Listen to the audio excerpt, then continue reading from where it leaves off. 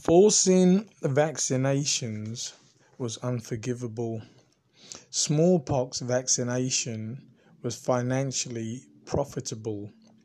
The diseases weren't prevented, but vaccine was profitable, so serums for other diseases were invented. Forced vaccinations got people stressing, but the promoters of vaccines still consider them a blessing. A quote from Dr. Wilder, not the actor Gene. This is what he had to say about the vaccine. Vaccination is the infusion of contaminating element into the system, and after such contamination, you can never be sure of regaining the former purity of the body. This quote from Dr. Wilder, editor of the New York Medical Times, professor of pathology. Dr. Walter M. James of Philadelphia said, "Vaccinating contributes to the spread of tuberculosis, cancer, and even leprosy."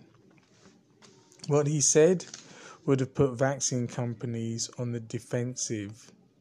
Vaccination tends to make more virulent epidemics of smallpox and to make them more extensive. Dr. L. Hall Bakewell, vaccinated general of Trinidad, broke down how vaccinations were bad. He was in the business, but he provided illumination. "I have very little faith in it.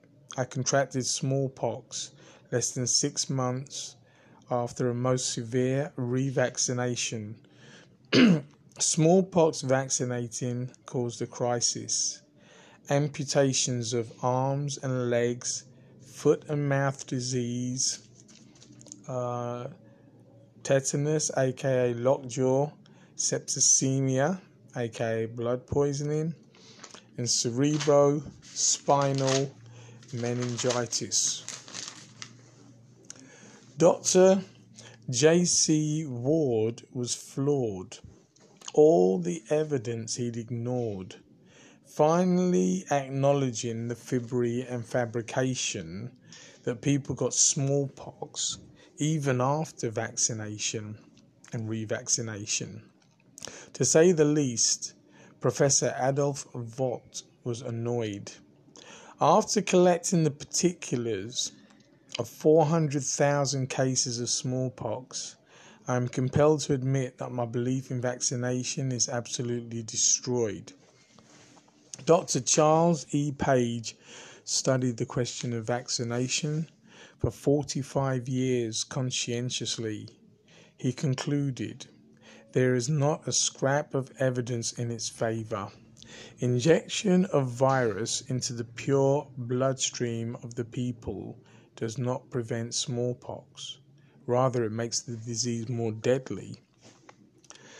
U.S. cancer mortality went from 9 per 100,000 to 80 per 100,000, or fully 900% increase. Within the past 50 years, he said, only the blood poisoning through vaccines could have caused it, which is why vaccination must cease. Vaccination contributes to the great increase in cancer. Dr. Forbes Laurie, adding his testimony. The governor of Maine, 1924, Percival B. Baxter, had grave doubts as to Percival P. Baxter had grave doubts as to vaccination's efficacy.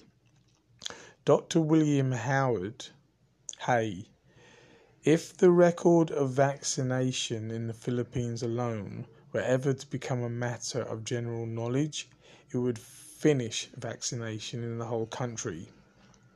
What was the result of that vaccine? When every Filipino had been vaccinated from 1 to 6 times, there occurred the severest epidemic of smallpox that the island had ever seen.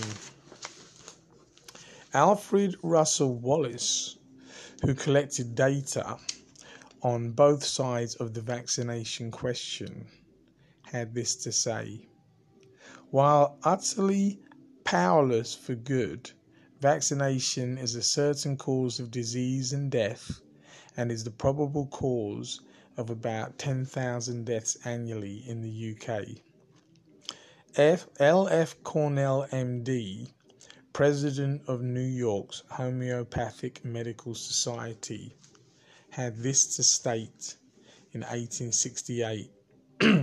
Vaccines got him stressing. He said, "It is my firm conviction that vaccination has been a curse instead of a blessing." From Unionville, Connecticut, Dr. E.M. Ripley: never in the history of medicine has there been produced so false a theory. He was amazed that vaccine companies had the gumption to make such a fraudulent assumption. Learned quackery lacks and has ever lacked the faintest shadow of a scientific basis. The fears of the people have been played upon as to the dangers of smallpox and the sure prevention by vaccination, until nearly the whole civilized world has become physically corrupted by its practice. He knew that vaccines were dangerous. Syphilis, that disreputable disorder that sinks its victims below the scale of decency and hands them to dishonourable graves, has been carried by the vaccinator's needle into the homes of the innocent and virtuous. Dr. J. Peebles, MD, PhD, in his book, Vaccination, a Menace to Personal Liberty, take note, he wrote, that if a mad dog bites a child, the whole community desires the death of the dog immediately. Where the dog would have caused the death one time, a doctor with his poison needle would have caused tens of thousands of deaths in his lifetime. I break it down in these pages. He said it is the boldest and most impious attempt to mar the works of God that has been attempted for ages. Vaccine dispensing made Dr. Thomas Morgan sick. In his book Medical Delusions, he wrote that the medical profession prescribes innumerable poisons such as strychnine, morphine, mercury, and arsenic. The greatest of all delusions is the germ theory and the consequent introduction of serum therapy. He knew that vaccine companies were out of their mind. These medical delusions have been the cause of more injury and death than pestilence, famine, and war combined. J. M. Hodge, MD, vaccinated over 3,000 people in a state of indifference. Through observation, reflection, and inspection, he relieved himself of his ignorance, taking for granted what his teachers had asserted. Vaccinations continued to be inserted into many an arm, him believing that they were working like a charm.